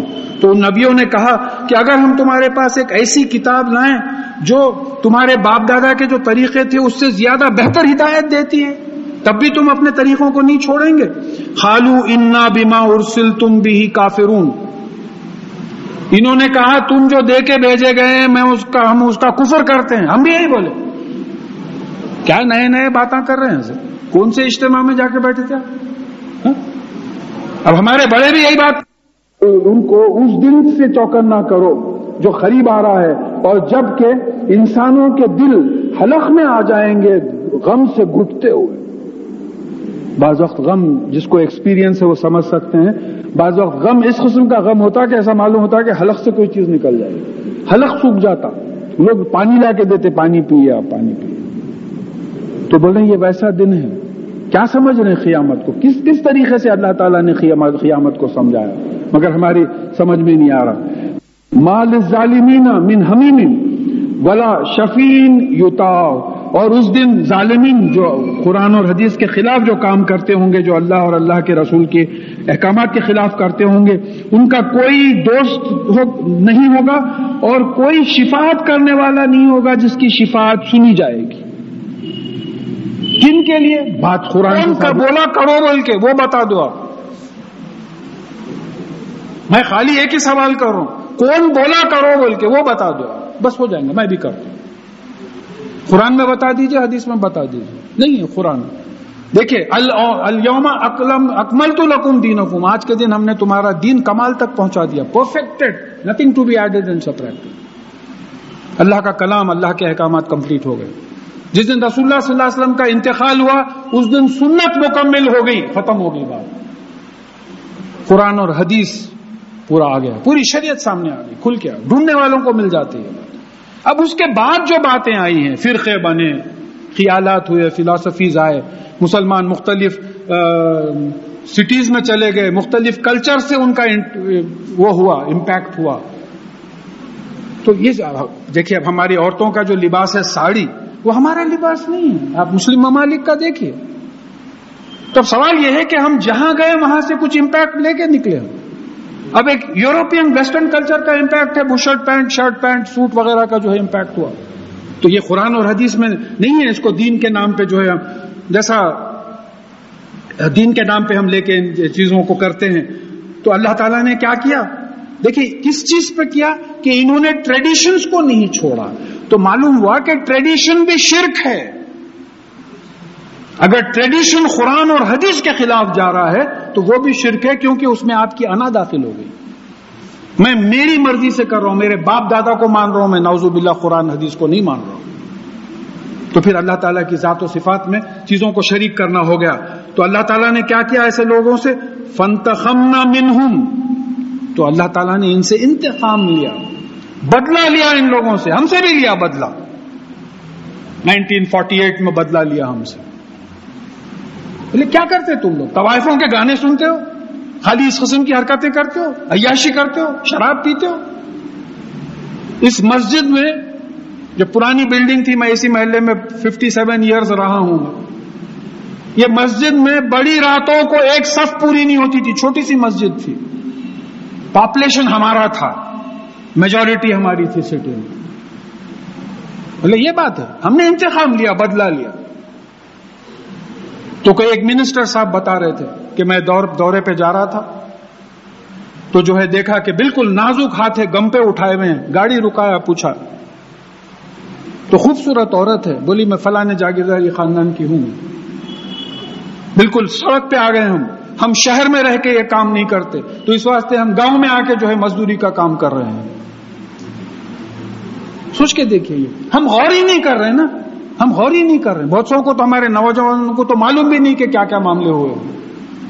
تو اللہ تعالیٰ نے کیا کیا. تو میرا دیکھیے، یہ بولنے کا مطلب کسی کو کرٹیسائز کرنے کا نہیں ہے.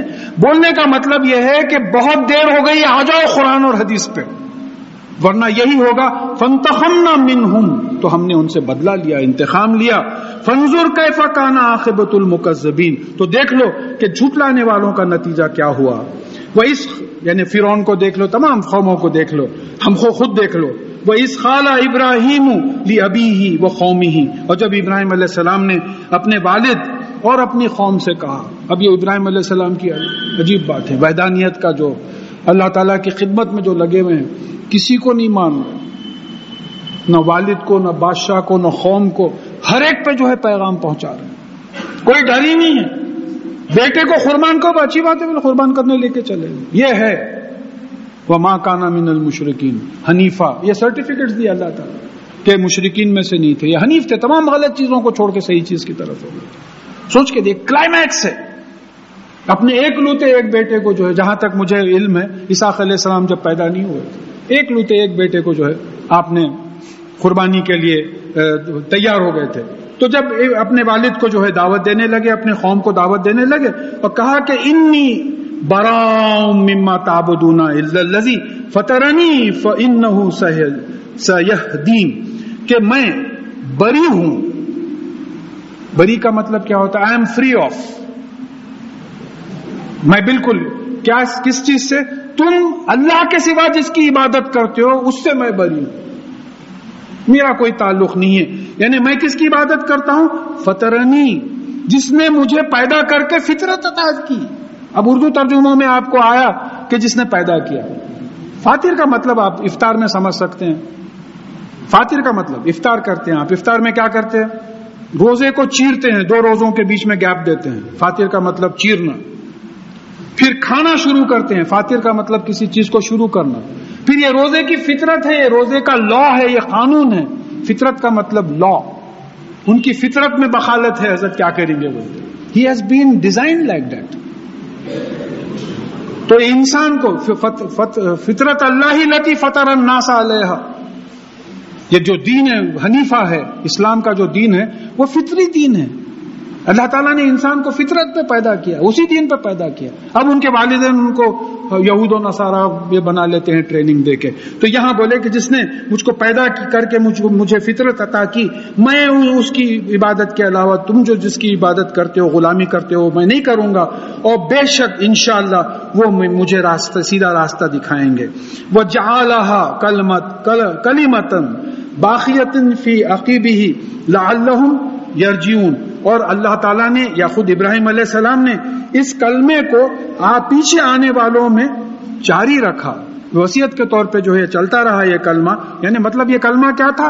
لا الہ الا اللہ کا دوسرا ورژن ہے. میں اللہ کے سوا کسی اور کی عبادت نہیں کروں گا. لا الہ الا اللہ, اللہ کے سوا کوئی الہ نہیں ہے, کوئی اور معبود نہیں ہے اللہ کے سوا. تو یہ پیچھے آنے والوں کی جو ہے قوم میں جملہ چلا دیا لعلہم یرجعون, تاکہ وہ واپس آئیں, کلمے پہ واپس آئیں. بل حقیقت یہ ہے متعت ہؤلاء وآباؤہم حتی جاءہم الحق ورسول مبین, حقیقت یہ ہے کہ ہم نے دنیا کے ساز و سامان ان کو بھی دیا اور ان کے باپ دادا کو بھی دیا, یہاں تک کہ ان کے پاس حق آ گیا اور ایک ایسے رسول آ گئے جو وہ حق کو ظاہر کرتے تھے. رسول المبین, حق کیا ہے؟ قرآن آ گیا. رسول المبین محمد صلی اللہ علیہ وسلم, یہ جو قرآن کو ظاہر کرتے تھے عمل سے. حضرت عائشہ رضی اللہ تعالیٰ عنہ کے پاس کوئی گئے, رسول اللہ صلی اللہ علیہ وسلم کے انتقال کے بعد پوچھا کہ جو ہے رسول اللہ صلی اللہ علیہ وسلم کی زندگی کے کچھ حالات بتائیے. تو آپ نے کہا تم نے قرآن نہیں پڑھا, وہ چلتا پھرتا قرآن تھے. وہ یہ بات آئی, قرآن تصدیق کر رہا کہ یہ حدیث صحیح ہے, یہ حق آیا اور پھر وہ حق کو رسول اللہ صلی اللہ علیہ وسلم نے ظاہر کیا. جب ان کے پاس یہ حق آیا وَلَمَّا جَاءَهُمُ الْحَقُّ قَالُوا هَذَا سِحْرٌ وَإِنَّا بِهِ كَافِرُونَ, اور جب ان کے پاس حق آ گیا, قرآن آ گیا, تو انہوں نے کہا کہ یہ جادو ہے یا دھوکہ ہے.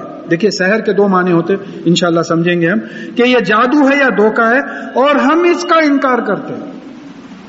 ہم اپنے ٹریڈیشنز تو چھوڑنے والے نہیں ہیں, آپ کچھ بھی کر لو, ہم اس کا انکار کرتے ہیں. تو اب یہ قرآن کو انہوں نے سحر کہا, تو اس کا ایک مطلب تو یہ ہوتا ہے کہ یہ کیا ہو رہا ہے, جو قرآن سنتا اسلام قبول کر لے, کچھ جادو ہے حضرت یہ کتاب. دیکھیے ایک کوئی پروفیسر ینگ ہے, ان کی 2 کتابیں ہیں اسلام پہ, وہ میتھمیٹکس کے پروفیسر ہیں, عیسائی تھے, 14 سال اسلام کی اسٹڈی کرنے کے بعد اسلام قبول کرے. یہ ہمارے ویسا اسلام نہیں ہے, ہی ارنڈ اٹ, محنت کر کے اسلام قبول کرے 14 سال کی. تو اس میں ایک کتاب میں انہوں نے یہ لکھا کہ میں ایک سروے کیا, ایسے کرسچنز کے پاس گیا جو اسلام قبول کرے تھے, اور ان سے یہ پوچھا کہ بھئی آپ کے اسلام قبول کرنے کی وجہ کیا تھی. تو ایک ہی جواب ملا, ہم قرآن پڑھے اور اسلام قبول کرے. ایک ہی جواب ملا. اچھا بہت سے ایسے تھے جو اسلام قبول کر کے پھر کرسچینٹی کو واپس چلے گئے. میں ان کے پاس بھی گیا جو پہلے کوئی بھی نہیں گئے تھے, ان کے پاس جا کے پوچھا کہ صاحب آپ اسلام قبول کرنے کے بعد پھر کرسچینٹی پہ واپس کیوں چلے گئے. تو ان کا ایک ہی جواب تھا, مسلمانوں کو دیکھ کر. دیکھیں یہ بات برنارڈ شاہ بھی بولا ہے, یہ اسٹیٹسٹیکل ریسرچ کے بعد بتا رہے ہیں. The best religion is Islam, the worst followers are Muslims. اور بڑے خوش ہوتے ہیں, ہم کوٹ کرتے برنارڈ شاہ کو ہر جگہ. آپ معلوم ہے برنارڈ شاہ کیا تعریف کر رہا ہے اسلام کی. دوسرا جملہ بولو, worst people on earth Muslims بول دیا نا.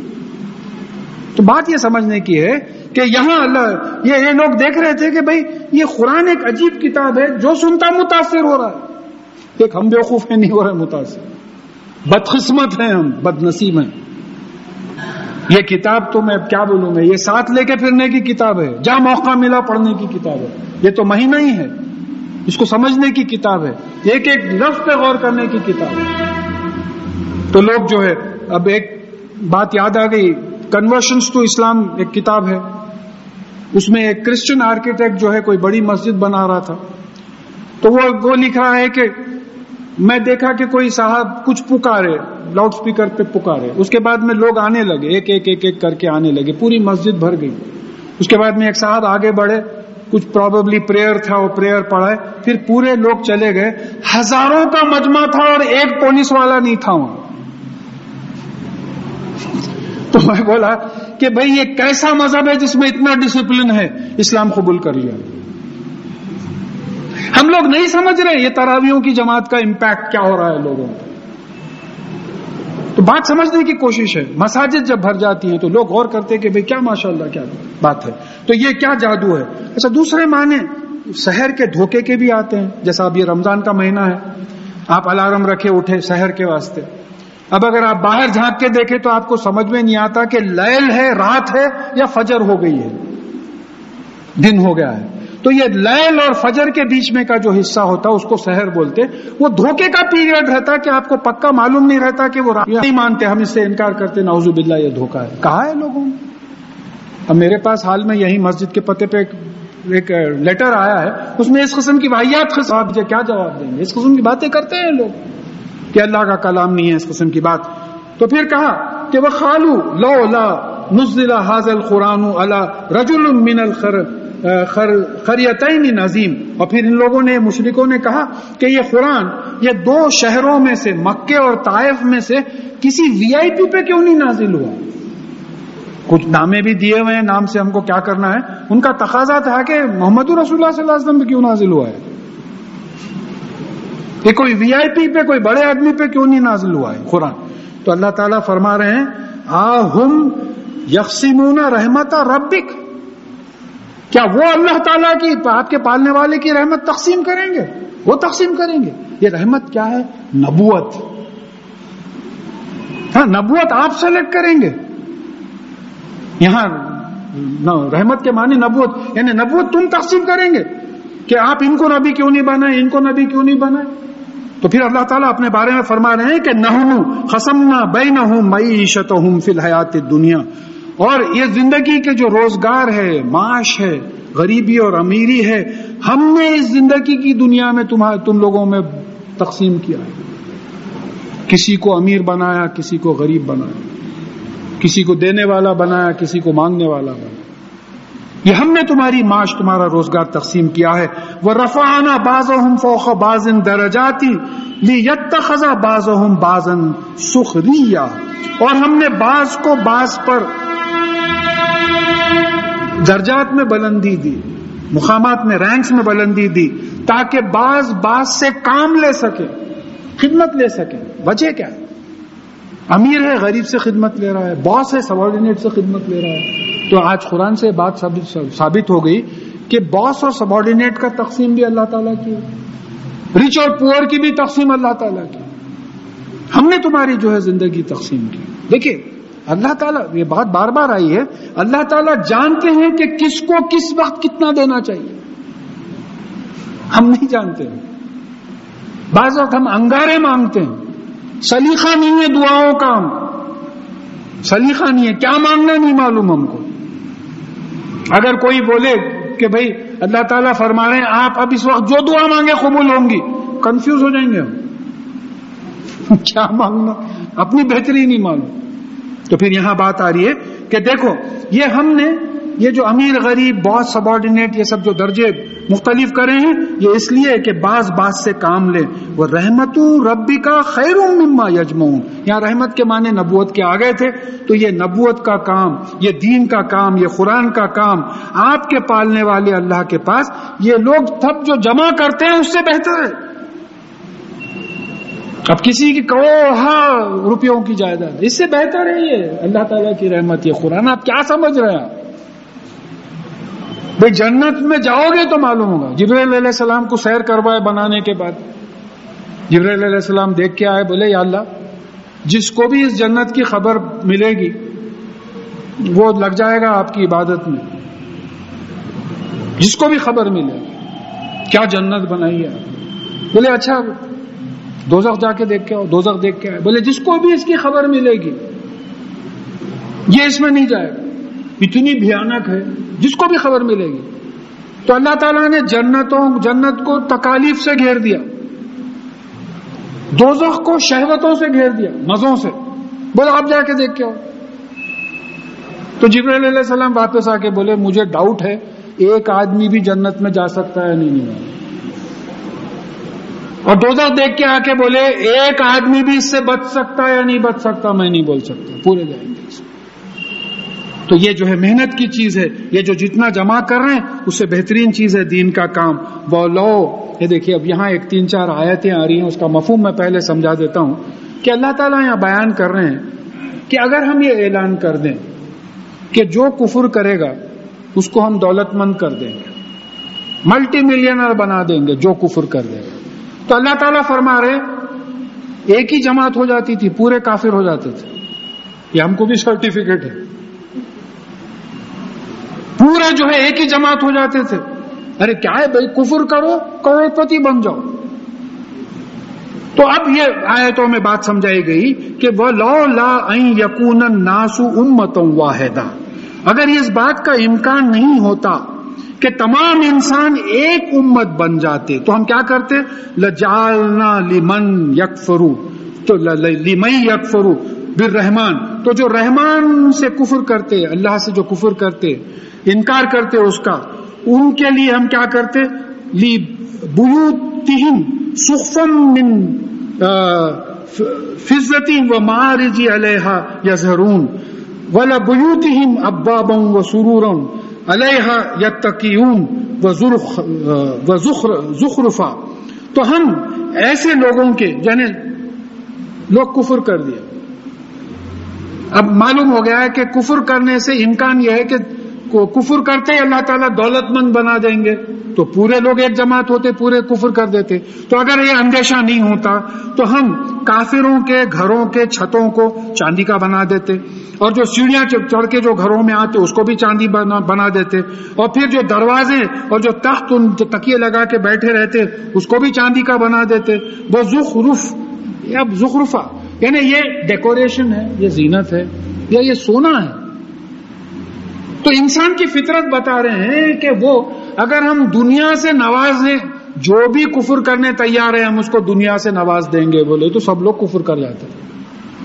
یہ ہم لوگوں کی کیفیت. اسی لیے بات سمجھ میں آ رہی ہے کہ یذل من یشاء ویہدی من یشاء، ہم جس کو چاہتے ہیں گمراہ چھوڑتے ہیں، ہم جس کو چاہتے ہیں ہدایت دیتے ہیں. میرے بس میں نہیں ہے ہدایت، یہ بات سمجھے. اگر آپ سمجھ رہے ہیں آپ ہدایت پہ ہے تو یہ اللہ تعالیٰ کا کرم ہے. آپ کی خصلت تو یہاں کھول کے رکھ دیے، آج 4 پیسے دیے تو آپ بیچ دیں گے، دین کو بیچ دیں گے آپ. ہوا ہے، یہ تاریخ گواہ ہے ایسے واقعات. آپ اپنے دین کو بیچ دیں گے 4 کوڑیوں کی خاطر. تو یہ اللہ تعالیٰ کا کرم ہے کہ ہم کو اللہ تعالیٰ نے ہدایت پہ دیا، اس کے گھر میں اس کا کلام سننے کے لیے بٹھا دیا. پھر اللہ تعالیٰ فرما رہے ہیں کہ ان کل ذالک لمتاع الحیات الدنیا، اور یہ جو سب کچھ ہے یہ دنیا کا ساز و سامان ہے. والآخرۃ عند ربک للمتقین، اور آخرت جو ہے وہ آپ کے پالنے والے کے پاس ان لوگوں کے لیے ہے جو اللہ تعالیٰ کے اور رسول اللہ صلی اللہ علیہ وسلم کے احکامات کی خلاف ورزی نہیں کرتے. متقین جو اللہ سے ڈر کے گناہوں سے بچتے ہوئے نیک اعمال کرتے ہیں، ان کے لیے جو ہے آخرت ہے. اور یہ بڑی زبردست آیت ہے صاحب، اس کو سمجھنے کی کوشش کیجئے، اللہ تعالیٰ زبان میں اثر دے. وَمَن يَعْشُ عَن ذِكْرِ الرَّحْمَنِ نُخَيِّضْ لَهُ شَيْطَانًا فَهُوَ لَهُ قَرِينٌ، اور جو ہمارے رحمان کے یعنی اللہ تعالیٰ کا جو فائدہ پہنچاتے ہیں ان کے فائدوں سے، ان کے ذکر سے اندھا ہو جاتا ہے، لاپرواہ ہو جاتا ہے، غفلت میں آ جاتا ہے، he becomes heedless. تو ہم کیا کرتے ہیں؟ نخیز لہو شیطان، تو ہم خود ایک شیطان اس پہ مقرر کر دیتے ہیں جو ہماری یاد سے غفلت میں آ جاتا ہے. یہ ہماری تمام نعمتوں کو بھول جاتا ہے، رحمان کو بھول جاتا ہے.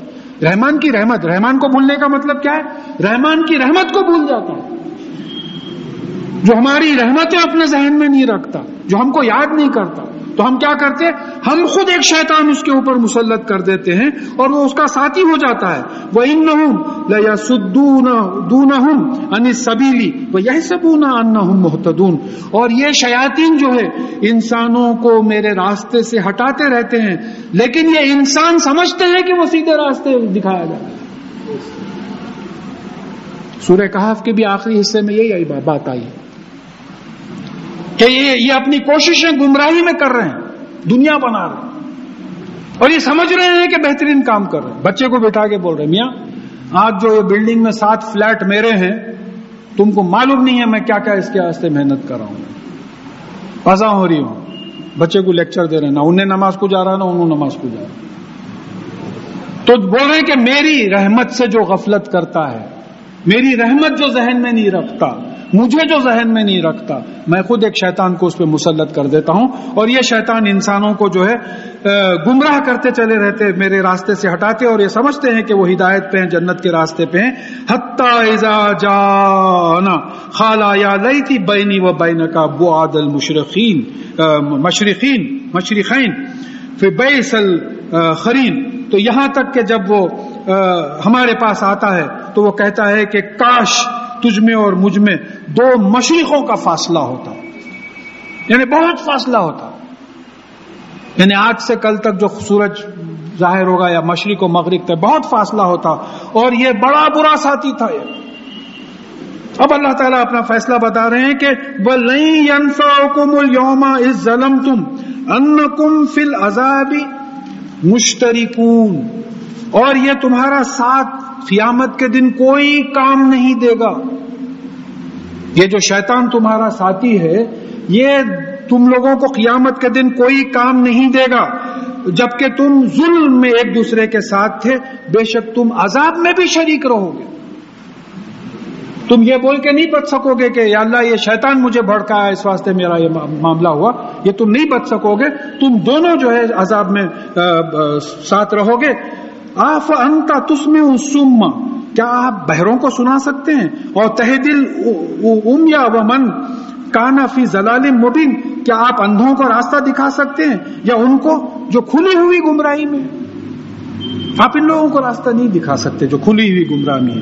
فَإِمَّا نَذْهَبَنَّ بِكَ فَإِنَّا مِنْهُمْ مُنْتَقِمُونَ أَوْ نُرِيَنَّكَ الَّذِي وَعَدْنَاهُمْ فَإِنَّا عَلَيْهِمْ مُقْتَدِرُونَ، اگر ہم چاہیں تو آپ کو یہاں سے لے کے چلے جا سکتے ہیں اور پھر ان سے جو ہے ہم بدلہ لے سکتے ہیں، آپ کو ہٹا کے ان لوگوں سے یہ جو مکہ معظمہ میں آپ کے ساتھ جو شرارت کر رہے ہیں، آپ کو جو تکالیف دے رہے ہیں، اگر ہم چاہیں تو آپ کو ہٹا کے جو ہے ان سے بدلہ لے سکتے ہیں، یا یہ بھی کر سکتے ہیں کہ آپ کو جو ہم ان سے وعدہ کیے ہیں سزا کی وہ آپ کو دکھا کے جو ہے ان کو بدلہ دے سکتے ہیں، اور ہم یہ تمام چیزوں پہ قادر ہیں، قدرت رکھتے ہیں، کوئی چیز ہم کو روکی بھی نہیں۔ پھر رسول اللہ صلی اللہ علیہ وسلم کو مسلمانوں کو حکم ہو رہا ہے فَاسْتَمْسِكْ بِالَّذِي أُوحِيَ إِلَيْكَ إِنَّكَ عَلَىٰ صِرَاطٍ مُسْتَقِيمٍ، اور آپ کے اوپر جو نازل ہوا ہے، جو وحی نازل کی گئی ہے، اس کو مضبوطی سے پکڑے رہیے، اور بے شک آپ صراط المستقیم پہ ہیں، جنت کے راستے پہ۔ اس سے بڑھ کے سرٹیفکیٹ کیا ہونا؟ کدھر گناہوں کو تھوپ رہے ہیں رسول اللہ صلی اللہ علیہ وسلم پہ لا کے؟ یہاں سرٹیفکیٹ آ گیا کہ انکا، بے شک آپ، علی صراط مستقیم، صراط المستقیم پہ، سیدھے راستے پہ جو جنت کو جاتا ہے وہ راستے پہ ہیں۔ مگر کیا ہے، آپ پہ جو وحی آئی ہے قرآن، اس کو پکڑے رہیے، بغیر اس کو پکڑے کہ صراط المستقیم پہ نہیں رہیں گے آپ، اس کو پکڑے رہیے، یہ ایک ذریعہ ہے آپ کو جنت میں لے جانے کا۔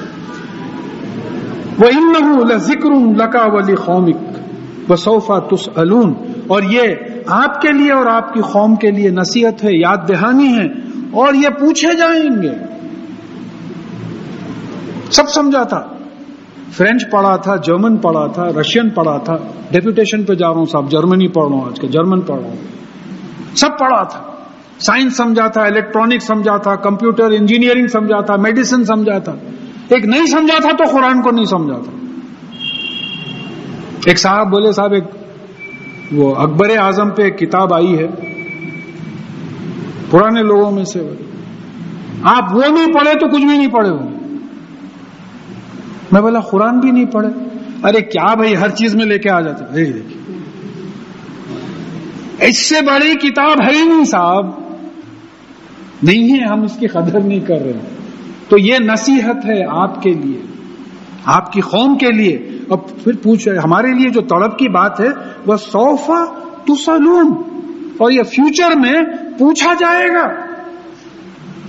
دیکھیے ایک جگہ آیا ہے سورہ نحل میں یا کہیں کہ یہ جو جھٹلاتے ہیں ان سے پوچھا جائے گا کیا تم نے میرا کلام نہیں پڑھا، کیا تم نے ہماری آیتوں کو اپنے علم کے احاطے میں نہیں لیا، وہ ماذا تفعلون۔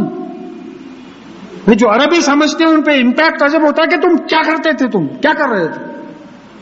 اب بابا دورے پہ تھے، بچے کیا کر رہے ہیں پتہ نہیں، آئے 5-6 مہینے کے بعد واپس آئے، دیکھے بچہ فیل ہو گیا، پریشان ہو کے بولے تم کیا ہے، کیا کرے 5-6 مہینے میں جب نہیں تھا، تم کیا کر رہے تھے تم۔ تو یہ ڈانٹ ہے اس میں، تم اپنے علم سے اس کا احاطہ نہیں کرتے تھے، ہر قسم کا علم حاصل کرتے تھے قرآن کے علم سے۔ بولے عربی ہے صاحب، میں نے کہا نا آپ سے کہ اس زمانے میں 15 روپے کا انکریمنٹ تھا، تیلگو کا ایگزام پاس کرنا پڑا تھا، 15 روپے کا خیر 15 روپے کی ویلیو تھی جب، مگر بات بول رہا ہوں کہ دنیا کی خاطر ہم کرتے، آخرت کی، اپنی آخرت، اللہ تعالیٰ اگر ہم عربی نہیں جانتے تو ان کا کچھ بگڑنے والا نہیں، اپنی آخرت کے لیے جو ہے ہم یہ سب نہیں کرتے. اور کہا کہ وَسَلْ مَنْ أَرْسَلْنَا مِنْ قَبْلِكَ مِنْ رُسُولِنَا، اور ہم آپ سے پہلے جو رسول آئے ہیں ان سے پوچھئے، مطلب یہ ہے کہ ان کے فالوور سے، ان کی کتاب میں صحیح جو نازل ہوئی تھی ان سے دیکھ کے بولو کہ اجعلنا من دون الرحمن الہۃ یعبدون، کیا ہم نے اس میں لکھا تھا کہ رحمان کے علاوہ تم دوسروں کی عبادت، دوسرے الہوں کی عبادت کرو؟ کیا اس میں لکھا ہوا تھا؟ ہم سے پہلے جو کتابیں آئی تھی، اس کتاب سے پہلے، وَلَقَدْ أَرْسَلْنَا مُوسَىٰ بِآيَاتِنَا إِلَىٰ فِرْعَوْنَ وَمَلَائِهِ، اور بے شک ہم نے موسیٰ علیہ السلام کو اپنے معجزے دے کر فرعون اور اس کے درباریوں کے پاس بھیجا تھا. وَقَالَ إِنِّي رَسُولُ رَبِّ الْعَالَمِينَ، اور اس نے کہا کہ میں اللہ اپنے عالمین کے پالنے والے مالک کا جو ہے بھیجا ہوا ہوں، رسول ہوں.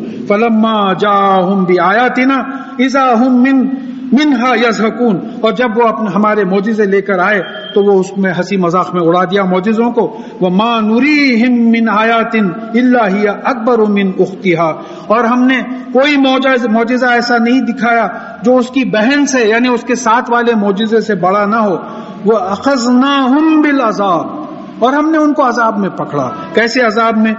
طوفان ان پہ برسا آیا، ٹڈیوں کی بارش ہوئی، جوؤں کی بارش ہوئی، مینڈکوں کی بارش ہوئی، خون کی بارش ہوئی. یہ تمام فرعون کی قوم پہ جو ہے عذاب آیا. لعلہم یرجعون، تاکہ وہ اللہ تعالیٰ کی طرف واپس آ جائیں. وقالوا، یہ جب عذاب آتا تھا، وقالوا یا ایھا الساحر ادعو لنا ربک بما عہد عندک اننا لمہتدون، کہ اے جادوگر، دیکھیے آپ مخاطب کر رہے ہیں نبی کو، پیغمبر کو، اپنے موسیٰ علیہ السلام کو، کہ اے جادوگر، نعوذ باللہ، کہ آپ اپنے پالنے والے اللہ کو پکاریے اور اس بنا پہ جو آپ سے وعدہ کیا ہے. وعدہ کیا کیا تھا؟ کہ بھئی جو بھی ہدایت پہ آئے گا، جو بھی اللہ کے راستے پہ آئے گا اس کو بچا لیا جائے گا. تو آپ جو ہے وعدہ وہ دعا کیجئے اننا لمہتدون، یعنی یہ عذاب ہٹا لیے تو ہم ہدایت پہ آ جائیں گے، سیدھے راستے پہ آ جائیں گے. فلما کشفنا عنہم العذاب اذا ہم ینکثون، اور ہم جیسے ہی عذاب ہٹا لیتے تو یہ اپنی قسم، اپنے وعدوں کو توڑ دیتے تھے. ونادى فرعون فی قومہ، اور فرعون نے اپنی قوم میں جو ہے اعلان کیا، قالا یا قومی لیس لی ملک مصر وہذہ الانہار تجری من تحتی افلا تبصرون. اس نے کہا کہ اے قوم، یہ مصر کی حکومت کیا میری نہیں ہے؟ یہ جو دریائیں میرے قدموں کے نیچے سے بہ رہی ہیں کیا میری نہیں ہے؟ افلا تبصرون، کیا تم غور نہیں کرتے، کیا نہیں دیکھتے؟ ام انا خیر من ھذا الذی هو مہین ولا یکاد یبین، کیا میں اس سے بہتر نہیں ہوں جو بالکل حقیر ہے؟ پیغمبر کی شان میں بول رہا، کیا حشر ہوا اس کا؟ موسیٰ علیہ السلام کی شان میں بول رہا ہے کہ کیا میں اس سے بہتر نہیں ہوں، موسیٰ علیہ السلام سے، جو مہین ہے، کمزور ہے، حقیر ہے، معمولی ہے، کوئی ویلیو نہیں ہے اس کی. اور پھر ولا یکاد یبین، اور پھر صاف بھی ظاہر نہیں ہو کے آ رہے ہیں کہ بھئی کوئی نبی ہے، پیغمبر ہے. اب ایک انٹرپریٹیشن اس کا یہ ہوا کہ صاف بات بھی نہیں کر سکتے. دیکھیں اس میں بعض علماء نے بتایا ہے، سورہ طٰہٰ میں بات آئی ہے کہ موسیٰ علیہ السلام نے دعا کی تھی، کیا ہے اللہ میرے زبان کی گرہ کھول دیجئے، تو اللہ تعالیٰ نے وہ دعا قبول کر لی تھی.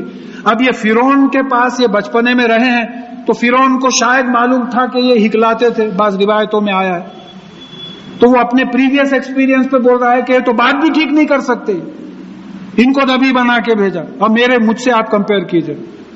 پھر اور ایک بات آئی کہ آپ نے کہا کہ بھئی ہارون علیہ السلام کو بھی میرے ساتھ نبی بنا کے بھیجیے، تو ان کے بارے میں آیا ہے کہ وہ اسفہو منی، یعنی میرے سے زیادہ زبان میں صفائی رکھتے ہیں. دیکھیں ہمارے پاس فصیح زبان بولے تو ایسی زبان جو سمجھ میں نہیں آتی. عربی میں فصیح کا مطلب یہ ہے کہ جو بات سمجھ میں آتی ہے. الٹا ہو گیا، وہی غضب کا کھانا تھا بولے ایسے. تو یہ یہاں بات سمجھنا ہے کہ وہ ان کی زبان. تو وہاں دعا یہ تھی کہ ہو سکتا ہے موسیٰ علیہ السلام نے یہ لکنت اگر تھی، نہیں معلوم، اس پہ بھی علماء کو جو ہے ڈاؤٹ ہے، تو انہوں نے کہا کہ بھئی ہارون علیہ السلام کو بھیجے تاکہ بات صاف کر سکیں. تو اب یہاں فرعون یہ دو باتیں سمجھ میں آتی، یا تو یہ بتا رہا ہے کہ ان کی زبان میں لکنت ہے، یہ لکنت تھی، میں جب دیکھا تھا یہ بات بھی صاف نہیں کر سکتے تھے، اور پھر یا یہ ہے کہ یہ کھل کے ایک لیڈر کی طرح بھی نہیں آتے. یہ بھی معنی اس لیے جمتے ہیں کہ دوسری آیت میں کہا کہ وہ لولا القی الیہ اسورۃ من الذھب، کہ پھر ان کے اوپر سونے کے کنگن کیوں نہیں اتارے گئے؟ دیکھیے ایک بادشاہ ہے اپنے لیول سے سوچ رہا ہے، یہ اللہ کے رسول اگر ہیں تو پھر ان پہ سونے کے کنگن کیوں نہیں اتارے گئے؟ اور ماہ الملائکۃ مقترنین، یا پھر ان کے ساتھ فرشتے جو ہے ایک کے پیچھے ایک کمپنی بنا کے، جیسا بادشاہ سامنے چلے آتا پورے درباریاں پیچھے چلے آتے ہیں، ایسا کیوں نہیں آیا؟ یعنی کیونکہ یہ ایسا نہیں آیا، میں نہیں مانتا، اس قسم کی حجت اس کی تھی۔ فاستخفوا قومہ، تو اس نے موسیٰ علیہ السلام کے بارے میں اپنی قوم کا اوپینین ہلکا کر دیا۔ اب کوئی صاحب لیکچر دیے تو کونی مار کے بولتے لائٹ لو میاں، کیا ایزی لو کیا بولتے رہتے، انہوں عمر ہو گئی ان کی، وہی بولتے رہتے۔ یہ making someone estimation light, بالکل اپنی قوم کی نگاہ میں موسیٰ علیہ السلام کو بالکل ہلکا کر کے پیش کیا۔ فَأَطَاعُوا، تو انہوں نے اس کی اطاعت کی فرعون کی، إِنَّهُمْ كَانَ قَوْمًا فَاسِقِينَ، اور بے شک وہ حد سے نکل جانے والی قوم تھی، نافرمان قوم تھی فرعون کی قوم جو تھی۔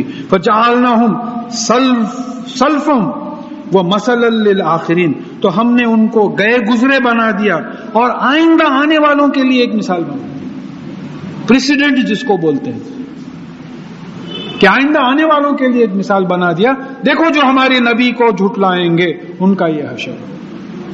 اب یہ کائے کے واسطے بنا رہے ہیں؟ نیند نہیں آ رہی تو نانی ماں قصے سنا رہے ہیں، یہ بتا رہے ہیں کہ دیکھو تم بھی اگر ایسا کرو گے، خاتم النبی محمد صلی اللہ علیہ وسلم، ان کے احکامات، قرآن کا ایکسپلینیشن، احادیث، سنت، قرآن پہ ویسے ہی عمل کرنا جیسے کہ رسول اللہ صلی اللہ علیہ وسلم نے بتایا ہے، اگر تم بھی ایسا نہیں کرو گے تو تمہارے ساتھ بھی یہی حشر ہو سکتا ہے جو فرعون اور فرعونیوں کے ساتھ ہوا تھا، اور ہوا ہے حشر کئی جگہ پہ ہو رہا ہے۔ اب ہماری آنکھیں اندھے ہیں تو اس بدقسمتی کو ہم کیا کر سکتے ہیں؟ ساری دنیا میں ہم اپنا تماشا دیکھ سکتے ہیں کہ کیا بنے ہوئے ہیں، کیا بنے ہوئے ہیں۔ بس اللہ تعالیٰ سے دعا ہے کہ ہم کو راہ راست پہ ڈال دے۔